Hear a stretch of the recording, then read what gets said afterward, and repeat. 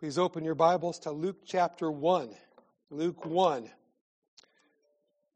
Luke 1, 26 through 56. And I am so glad. I just got to say while we turn there, I was talking to Bruno and Carini on the phone the other day, and Brian is starting to really use his words, and what a cute little voice. And so we are glad to hear that beautiful little voice today with us. So Luke 1, 26 through 56. In the 6th month of the angel Gabriel was sent from God to a city of Galilee named Nazareth, to a virgin betrothed to a man whose name was Joseph, of the house of David. And the virgin's name was Mary. And he came to her and said, "Greetings, O favored one, the Lord is with you." But she was greatly troubled at the saying, and tried to discern what sort of greeting this might be. And the angel said to her, "Do not be afraid, Mary, for you have found favor with God. And behold, you will conceive in your womb and bear a son, and you shall call his name Jesus. He will be great, and will be called the Son of the Most High. And the Lord God will give to him the throne of his father David, and he will reign over the house of Jacob forever, and of his kingdom there will be no end." And Mary said to the angel, "How will this be, since I am a virgin?" And the angel answered her, "The Holy Spirit will come upon you, and the power of the Most High will overshadow you. Therefore the child to be born will be called Holy, the Son of God. And behold, your relative Elizabeth in her old age has also conceived a son. And this is the 6th month with her who was called barren. For nothing will be impossible with God." And Mary said, "Behold, I am the servant of the Lord. Let it be to me according to your word." And the angel departed from her. In those days Mary arose and went with haste into the hill country, to a town in Judah. And she entered the house of Zechariah and greeted Elizabeth. And when Elizabeth heard the greeting of Mary, the baby leaped in her womb. And Elizabeth was filled with the Holy Spirit, and she exclaimed with a loud cry, "Blessed are you among women, and blessed is the fruit of your womb. And why is this granted to me, that the mother of my Lord should come to me? For behold, when the sound of your greeting came to my ears, the baby in my womb leaped for joy. And blessed is she who believed that there would be a fulfillment of what was spoken to her from the Lord." Verse 46, And Mary said, "My soul magnifies the Lord, and my spirit rejoices in God my Savior, for he has looked on the humble estate of his servant. For behold, from now on all generations will call me blessed. For he who is mighty has done great things for me, and holy is his name. And his mercy is for those who fear him from generation to generation. He has shown strength with his arm. He has scattered the proud in the thoughts of their hearts. He has brought down the mighty from their thrones and exalted those of humble estate. He has filled the hungry with good things, and the rich he has sent away empty. He has helped his servant Israel in remembrance of his mercy, as he spoke to our fathers, to Abraham, and to his offspring forever." And Mary remained with her about 3 months and returned to her home. Please be seated.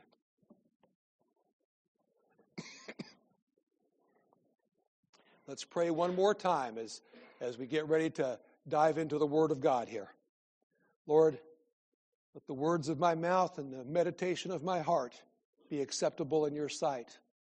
Let the meditation of our hearts as a congregation, as we interact with your sacred text, be good.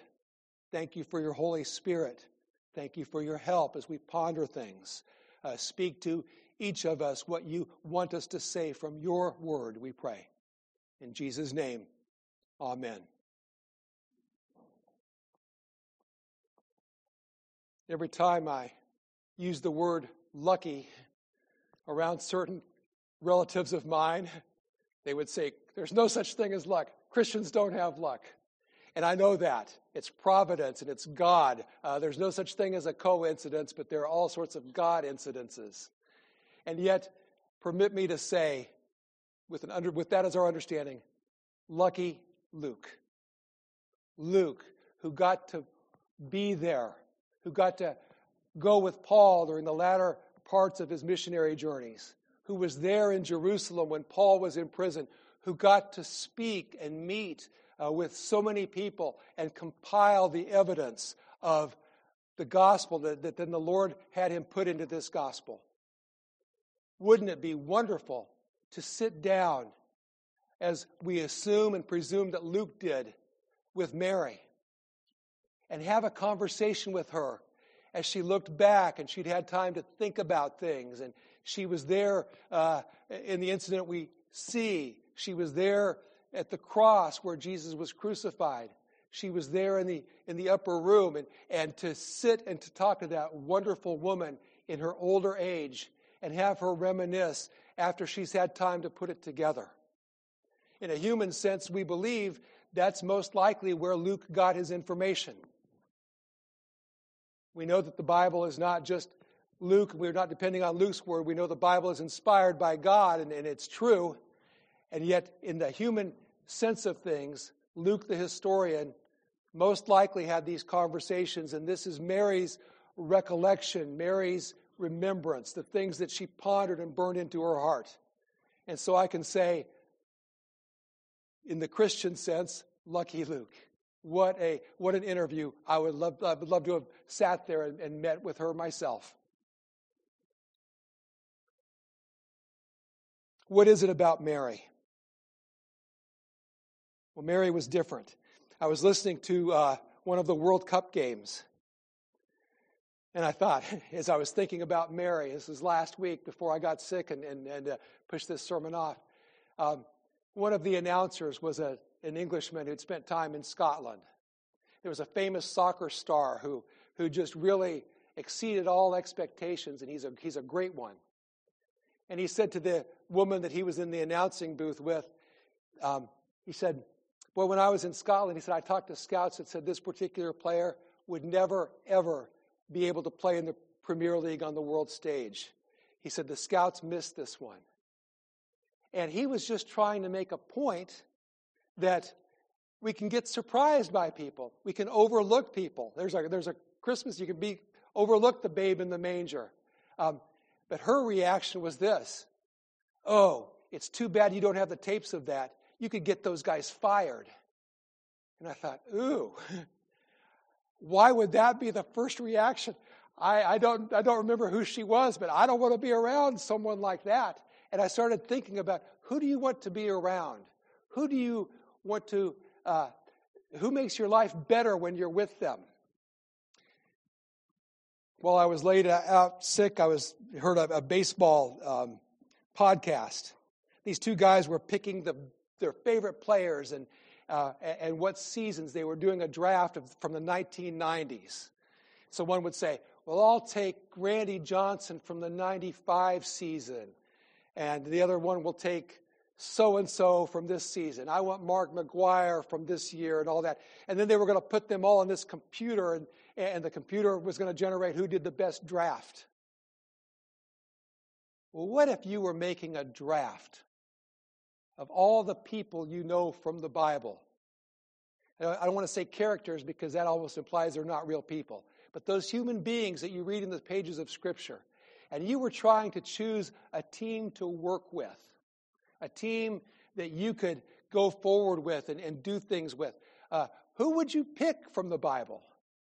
First, and second, and third, how would you rank them?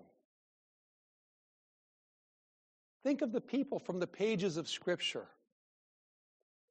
And I'm saying now,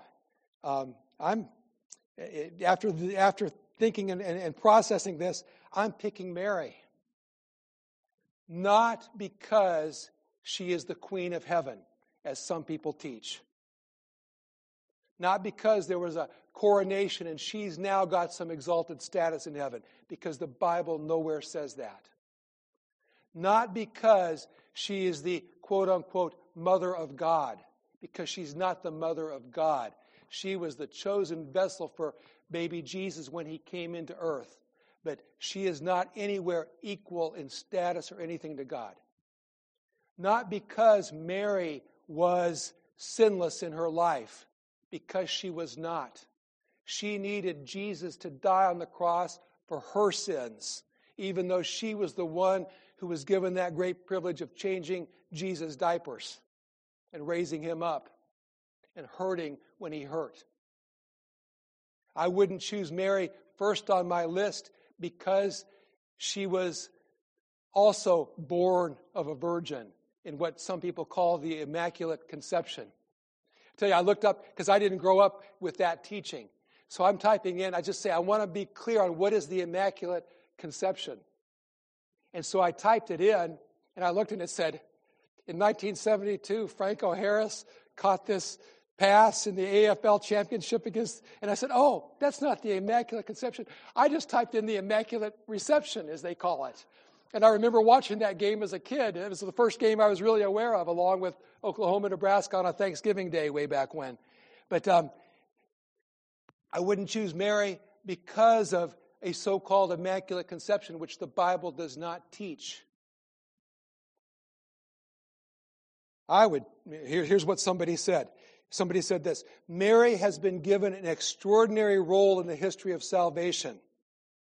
In response to her special status, and this is a Catholic group that says this, Catholics give Mary unequaled admiration and respect, greater than any other saint. This is a tradition often misunderstood by non-Catholics. Well, they got me right. I don't understand it. The honor we give to Mary is not to be compared to the worship and praise we give only to Almighty God. However, Mary must not be disregarded, they say, as she offers many graces and mercy to all who call upon her intercession. I wouldn't choose Mary for those things because in the Bible, it doesn't say that. It doesn't say that. My second pick would be the woman at the well, because she had some spunk and she had some insight and she was good too. What do we do with Mary then? Cast her aside? No, look at her. She was there as a one favorite of God. What is it about Mary? It's not that she was sinless. But there's something about her, something about this story, something about a response that the Scripture gives us, something to think about. The Bible says, for all have sinned and fallen short of the glory of God. The Bible says there is none righteous, no, not one. The Bible says there is one mediator between God and man, the man Christ Jesus. And yet, boy, I would want Mary around. Maybe you've heard this illustration. And different people, we all sin. We all fall short of the glory of God. And maybe it's been a while since some of you have heard this, and maybe you never have. James Kennedy called it was the 3 sins a day illustration if you're going to share the gospel with people. And he said, pick somebody who you think is maybe the best person that you've ever been around. You've seen them inside and out, and they just seem to sin less, they cause less. For one, you never know what's going on in people's hearts. So we've got to put that qualifier in. But boy, some people would say Billy Graham. I always said my own mom. Well, Kennedy would say, now, imagine, what's the best person among us? What if the best person among us, what do you think? How many sins a day? Well, the more we know our thoughts, and if we're honest with ourselves, how many times, it's how many times per minute. But he said, what if you found somebody that only sinned 10 times a day? 10 times in thought, 10 times in word, 10 times in not doing what they were supposed to be doing, because the Bible says, for him who knows to do good and does not do it, for him it's sin. What if it was 10 times a day? He says, what about the most super person? Imagine this. It'll never be. There's never been a person like this. But what if 3 sins a day? 3 sins a day. You go, well, 3 sins a day, that's pretty good. If you're sinning only 3 times a day, I want to be your best friend if you'll have me. So 3 sins a day times 365 a year. Let's just round that to 1,000. It's only 1,000 sins a year. Let's say You live a normal 70-year average lifespan, maybe longer. 1,000 times 70, 70,000 sins. Now, up against the Bible where Jesus said, be perfect as your Father in heaven is perfect, 70,000 sins in a lifetime seems like nothing to us. That's the people we aspire to be. There'd be a lot less trouble in our life if we didn't have that. Think about that. But think about 70,000. When I would give this to the teenagers, I'd say, now what if you went to take your driver's test and you only ran 15,000 stop signs and you only hit 20,000 little old ladies crossing the street and they'd all laugh. No, if the standard is perfect, perfect is perfect. Mary seems to have been, by all accounts, one of these good people. Good in quotes. But Mary was a sinner in need of a Savior. She needed Jesus. And we don't bow down and worship her. And we don't say, she's got a special grace. We have an in with her. You're wasting your time. Somebody says, well, it's not really a sin to pray to Mary. It's not really. It's just a waste of time. Well, boy, why do that when you can pray to God the Father through Jesus Christ with the Holy Spirit in you? That does nothing. It's a colossal waste, and it's putting Mary where she's not supposed to be. She would come back and say, stop that. That having been said, there is something wonderful and exemplary about Mary. She was highly favored. It says that over and over again.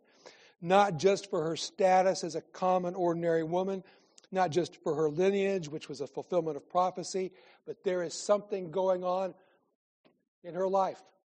I want her on my team. I want to learn. I want to follow that example that we see here.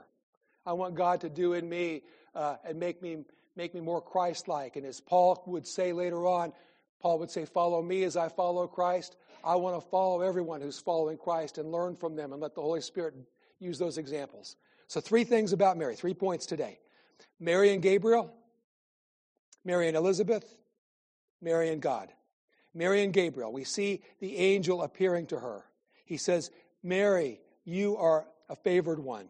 Let's go back to our first verse. In those days, in the 6th, verse 26. In the 6th month, the angel Gabriel was sent from God. Look at that part. God sent Gabriel to be the messenger. Gabriel was sent from God. The word angel, angelos, the word gospel that we talk about, euangelion, the word angel comes from it. The message, we talk about the gospel being good news. Angels are there to bear word from God, and the word from God is good news. He said, Mary, you are a favored one. Verse 28, he said to her, greetings, O favored one, the Lord is with you. He says again in verse 30, and the angel said to her, do not be afraid, Mary, you have found favor with God. That little teenage Jewish girl, what would you have done? An angel appears and talks to you. Your eyes pop open. You say, what's going on here? He said, you will bear a child. And we get to this virgin birth. You're going to have a child. You'll conceive in your womb. You'll bear a son. You'll call his name Jesus. And Mary said to the angel, not in a doubting way, the way the text presents it, not even in a way like Zechariah, who gave all these examples of why Elizabeth was too old to have a baby in the earlier part of this text. She knew science more than a lot of today's quote-unquote scientists proclaim science. She asked the scientific question, how will this be because I am a virgin? Good question. She didn't say, this can't be. Don't you know I'm a virgin? She said, how's this going to be? I'm a virgin. She asked that. And the Bible points to the virgin birth. The angel answered her, and for 35, the Holy Spirit will come upon you, and the power of the Most High will overshadow you. Therefore, the child to be born will be called Holy, the Son of God. And oh, by the way, he said, there's another miraculous birth. It's not in the same level of miracle, but it's another miraculous birth. Your cousin Elizabeth, in her old age, when she's all past childbearing age, she's pregnant too, by the way. Why the virgin birth? What's necessary about a virgin birth? Critics of the virgin birth, the doctrine that we teach, for one, they say it goes against science. Can't be. Well, if God created the order of the earth and God does what God does, then it is scientific because God ordained it and God is the author and the creator of all things. They say, well, it doesn't really speak to it except for two places in Scripture. Matthew talks about it, Luke talks about it, and then there are hints of it, and you can read it into Paul's writings, but these are the only two places. How many places do you need? John came along and wrote the gospel and filled in the gaps after the other three, Matthew, Mark, Luke, had been written. He didn't write any corrective on this. They said, well, he didn't mention it. He didn't need to mention it. It was established fact. The people believed it. Born of a virgin is part of the Bible, and so it's part of the Christian faith. What does the virgin birth point to? Somebody wrote this, and listen to this. The virgin birth is posted on guard at the door of the mystery of Christmas, and none of us must think of hurrying past it. The virgin birth is posted on guard at the door of Christmas, and we can't hurry past it. This is the first thing that it points to of three things. If you won't believe in the virgin birth, what will you do with water into wine? What will you do with Jesus raising the dead? What will you do with the healing of the blind and lame? What will you do with the feeding of the 5,000? I'm not with theologian Karl Barth all the time. Much of the time, there's areas where I'm not. I love what he wrote here. He said the act of faith is a legitimate, and I should have checked with our Latin teacher, but I didn't, sacrificium intellectus. Sacrificium intellectus. I don't even know if I pronounced it right. I'm not even going to look to see if I did or not. But he's saying it's legitimate. You've got to do something with your intellect. And believing in the virgin birth and that faith that God gives you is something. He went on to say, it leaves only the spiritual understanding. That is the understanding in which God's own work is seen in God's own light. See God's own work in God's own light. God said, Jesus, born of a virgin. This is also a sign, the second sign of the virgin birth, a sign of God's judgment on human nature. The race needs a redeemer. We know that. We need a redeemer, but the human race cannot produce a redeemer.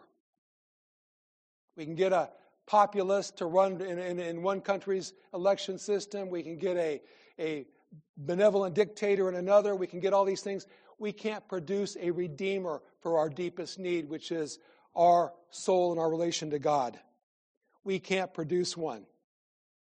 Got to be a virgin birth. The old theologians talked about what we needed and what Christians have. What you have if you're a Christian is what they call an alien righteousness, or righteousness from outside of yourself. An alien righteousness requires an alien redeemer, somebody from outside. The perfect God-man, Jesus Christ, born of a woman. It's God always who provides the ram. God provides the salvation, and God provided Jesus through this virgin birth. The other sign that the virgin birth points to is that Jesus Christ is a new beginning. Prior to this, the only people born that were not born by combining a man and a woman were Adam and Eve when God created them. Now, the new Adam, the second Adam, a new beginning, virgin birth. And here comes Jesus, fully God, or you could say perfectly God, fully man, or you could say perfectly man. And Jesus is a sign, and that virgin birth is a sign, and it's critical. Even more than a sign, these two things, the internal logic of the necessity of the virgin birth. Think about the eternal need for a virgin birth, somebody outside of us. One, the divine sonship of Christ.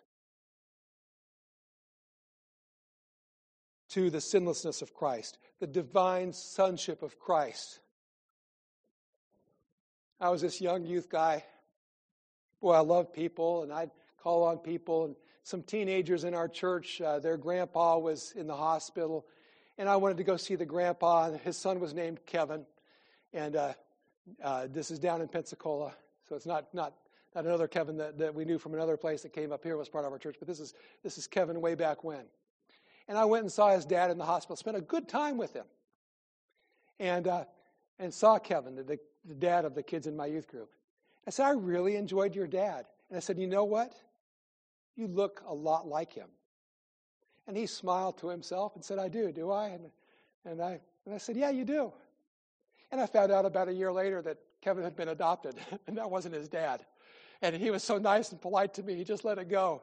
And I'm thankful that he did. The biological dad, the one who raised Jesus in the carpenter shop, the one who we could be talking about also, but we won't this Advent season, but you can read about him in Matthew, is Jesus' adoptive father, Joseph. But it's important that Jesus is the Son of God unequivocally. Jesus then has divine sonship, and it helps us understand the sinlessness of Jesus. The angel answered her. Verse 35, the Holy Spirit will come upon you, and the power of the Most High will overshadow you. Therefore, the child to be born will be called Holy, the Son of God. By the way, Kevin did look a lot like his adopted dad, by the way. Just want to say that for the record. Second, we move on. Having learned from Gabriel that her cousin Elizabeth was pregnant, Mary hurried to meet her. So we move from Mary and Gabriel in the narrative to Mary and Elizabeth. You can picture Mary talking to Luke about going to see her cousin. Why did she go to see Elizabeth? We don't know. We can speculate. Maybe to encourage her. Wow, that Elizabeth, who would have been such a great mom, gets to be a mom now. I want to go see her, and I want to encourage her. And boy, I'm pregnant, she's pregnant. We can, eat dill pickles or ice cream or whatever it is together that we're craving, and we can have this pregnancy time together. Maybe she went to confirm the words of the angel. Okay, the angel said this. I'm going to go make sure it's true. Maybe she went to escape the local gossip. Hey, here's this unwed mother. Here's this one who is betrothed to Joseph, and she's been messing around, and she's pregnant. I mean, you read the Matthew account, Joseph was inclined to put her away privately. Maybe it was a combination of all three, but she goes to Elizabeth, and what happens? It says in our text, when she entered the house of Zechariah and greeted Elizabeth. And when Elizabeth heard the greeting of Mary, you know who else was listening? Little baby John in the womb. And the baby leaped in her womb. And Elizabeth was filled with the Holy Spirit. And she's blessing Mary and exclaiming. And she says to her in verse 44, for behold, when the sound of your greeting came to my ears, the baby in my womb leaped for joy. She goes in. Here's John the Baptist, who's going to be the forerunner, who's going to be the one getting Israel ready, getting them in a spirit of repentance and a heart of repentance. And here he is in his mom's womb. And here's baby Jesus in his mom's womb. And lo and behold, that baby is aware of this baby. And he leaps for joy. They do that in the womb. They have things. There's a reason why one of the states used to send out Mozart for babies. All in some state they spent taxpayer dollars to send every mom a CD that was expecting of Mozart. Well, I hope those people listen to that, because Mozart, the mathematical, they said this is going to even help the baby learn in the womb. And maybe it does. There's something to it. There's something to a baby in the womb hearing the dad's voice in conversation with the mom, and there is a acceptance by that baby even of the father, because that baby, as the years develop, they hear. Paula and I, with our firstborn, went to see a movie. We went to see The Rocketeer. So I know roughly when that came about, because I know how old my daughter is. Little Sarah was in the womb. And we're there. Paula's pregnant with Sarah. And somehow in that movie, there became, machine guns and the rocket guys firing and the theater experience, and it turns out. And that girl who all of her life did not like to be disturbed when she was sleeping, had been laying pretty still, and that came on, and man, she's just kicking and protesting the noise. And I thought, I'm going to have a fun conversation with this girl when she gets born and older, and I tell her about the movie. We'll see if she likes it any better when she's old enough. Babies in wombs. Think about it. Think about it in today's context.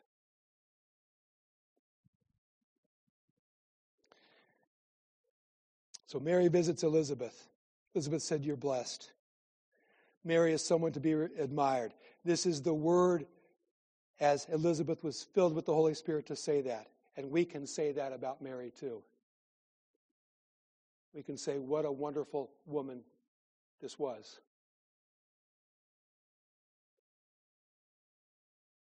Elizabeth says, "Why is this granted to me, that the mother of my Lord should come to me?" The mother of my Lord. The mother of my Lord. Her Lord, the Lord, was in Mary's womb. And here comes the mother. And Elizabeth says, "What a privilege, little cousin. What a privilege, Mary, favorite of God, to come and visit me. And blessed is she who believed that there would be a fulfillment of what was spoken to her from the Lord." Listen again. And blessed is she who believed that there would be a fulfillment of what was spoken to her from the Lord. This isn't the end where I put the application to us, but I want to draw your attention to that. I'm going to say, blessed are you. Blessed are you. Blessed am I if and when. Blessed are you as you believe that there will be a fulfillment of what is spoken to you from the Lord. You are blessed when you believe God's word. You are blessed when you believe that Jesus is the Messiah. You're blessed when you believe that Jesus is the one who came to save his people from their sins. How blessed are you when you believe that and repent and put your faith in Christ for your salvation. And having learned, having heard these things, and having been assured, Mary, in her safe place from the gossips, in her assurance, having seen that the angels were true about Elizabeth, in her wonder at what was happening and going to happen to her, and this history-changing, life-changing baby who was coming, now turns her attention to God, where attention goes when we are stricken with wonder and we have no other explanation. We look up. And she turned her attention to God. And she gave she didn't say, and now I'm going to compose the Magnificat. No, we call it that afterwards. All she did was praise God, and the words that came out of her mouth are there in Luke chapter 1, verses 46 and following. And what does she say about God? She said, "My soul magnifies the Lord." All this attention on her. "Oh, you're great. You're favorite of women. Oh, you're wonderful. Oh, Mary, you get to bear the Messiah." She said, "My soul magnifies the Lord." I'm magnifying the Lord. That's one of the things that makes her wonderful in my eyes, is that she was deflecting what could have been praise for her and put the spotlight right back on the Lord. "My soul magnifies the Lord, and my spirit rejoices in God, my Savior." Not even God, my benefactor. God, my Savior. How would she respond to the Mary worshipers of today? She would say, "Oh, quit looking at me. Oh, I'm going to get out of town. I'm going to go back to Elizabeth's house, so you stop looking at me as someone almost godlike. My soul magnifies the Lord. My spirit rejoices in God, my Savior, for he has looked on the humble estate of his servant. Behold, now all generations will call me blessed, for he who is mighty has done great things for me, and holy is his name." Not holy is my name. Holy is his name. She stated things that we know to be true about God, that he is holy. Verse 50, that his mercy is for those who fear him. And God is merciful. You fear God. You bow to God. You look to God as your Redeemer. You look to God as your Savior, and not to any of these other idols that we're tempted to have. And His mercy is for you. This phrase speaks against universal salvation, because not everybody fears Him. It also speaks against universal annihilation, that you're just dead and you're gone. He's got mercy for those who fear Him from generation to generation. And all through history and generations, there have been people who have said, I'm looking to God for my salvation. I'm looking to God for my hope. God alone. And wow, what did God do for my salvation? He sent Jesus to be born, to grow up, to be tempted like I am, yet without sin, yet to go to that cross and give His life and bear the wrath that was due me in His own body on the tree. And generations and generations and generations have said this.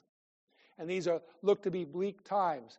But until the Lord comes back, there will always be generations and people in every generation who are Christians, truly Christians, who are looking to Jesus as the author and finisher of their faith. It's not a generational thing. It's not a one-hit wonder. How did Christianity rise to such prominence in the world? Had to be supernatural. There have been a lot of religions and belief systems and things that have come and gone, a lot of followers. Christianity has been there. Supernatural protection. God being the one saving His people generation to generation. Mary said something else that we know about God. He is not a great admirer of the proud. What does it say in verse 51? He's shown strength with His arm. He has scattered the proud in the thoughts of their hearts. He has brought down the mighty from their thrones and exalted those of humble estate. Mary was not virtue signaling. She wasn't angling for some God by her words. She was already highly favored. She was just saying what she knew to be true. And the Holy Spirit having that written in Scripture for us because it's true. She was truly overwhelmed that God would notice and use her, and this made her grateful beyond measure. What's the application this morning? I listed 6 things, so we'll just list them. 1, what we know to be true. God has a plan, and God works His plan. That's God's providence. That's what we know from Scripture. That's Romans 8. That's everything we talked about in our series on God's sovereignty. Second, God's plan is a good plan. God is good, and God's plan is good. God, by definition, is good. Like we can list all the pain that we've seen, things that go through. We don't understand it all from our little human level, but all things do work together for good for those who love God, for those who are called according to His purpose. 3, God chooses to use us in His plan. Do you not see that you are no less chosen for the part you are to play than Mary was chosen for the part that she had to play in God's plan? You've been saved. You've been called to something. Ephesians 2:10, for we are His workmanship created into Christ Jesus for good works, which God ordained beforehand that we should walk in them.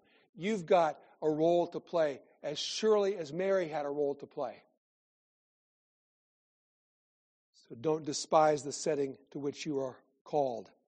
4th one just builds on that. The blessing involved hardship, the rumors, the conversation with the man to whom she was engaged. What was Joseph going to say? How could he believe her? He knew science too. It takes a man and a woman. Say the pressure. Just think of the travel to Bethlehem. We're going to look at that in this kids' Sunday school class of the journey to Bethlehem. The travel as a pregnant woman going down to Bethlehem from where she was there in Nazareth. There's pressure on her. Think of parenting pressure. Think about, it's when you've been given a child to take care of and to try to do the right thing, oh, you don't know. I mean, you don't, what do we do? Do we go to the emergency room for this? Do we not? What's going here? What's going there? And just the pressure even of a child. But a child that's the Redeemer of the world, that's foretold, think of her saying, boy. Now, I remember my dad saying, one day I will give an answer to God for how I parent you. My dad would say that to us. And that's true. One day, Mary said, I'm going to give an answer to God for how I parented this divine one. And think of the human pressure that you would be under as the mother of Jesus.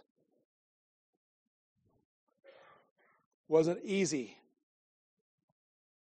In addition to God having a plan, God's plan being good, God using us in his plan, even the plan involving hardship, an application for our lives from this passage would be, don't equate your spiritual status, or anyone's spiritual status for that matter, with material wealth, or friendship wealth, or health wealth, whatever it is that you've got going.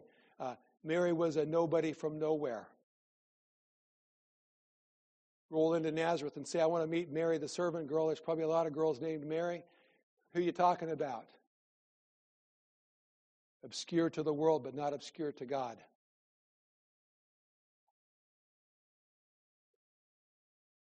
And finally, as we move to the Lord's table, we're looking in this sermon series about various people around Jesus. We're going to look a little bit more at John the Baptist next week. Then we're going to look at the shepherds and the angels. And then we're going to look at Anna and Simeon on New Year's Day. But we're looking at all these people. I just wrote this. Look past the people to Jesus himself. Jesus is the centerpiece. All of us, if God's favoring us, get to point people to God, get to do things for God's kingdom, get to be helpers, and God chooses to use us. My old pastor used to say God uses a broken stick to accomplish his purposes. And God uses us and all that. Don't look at the people. Look at that baby in the manger and what he was born to do and what he did. Born to live a perfect life.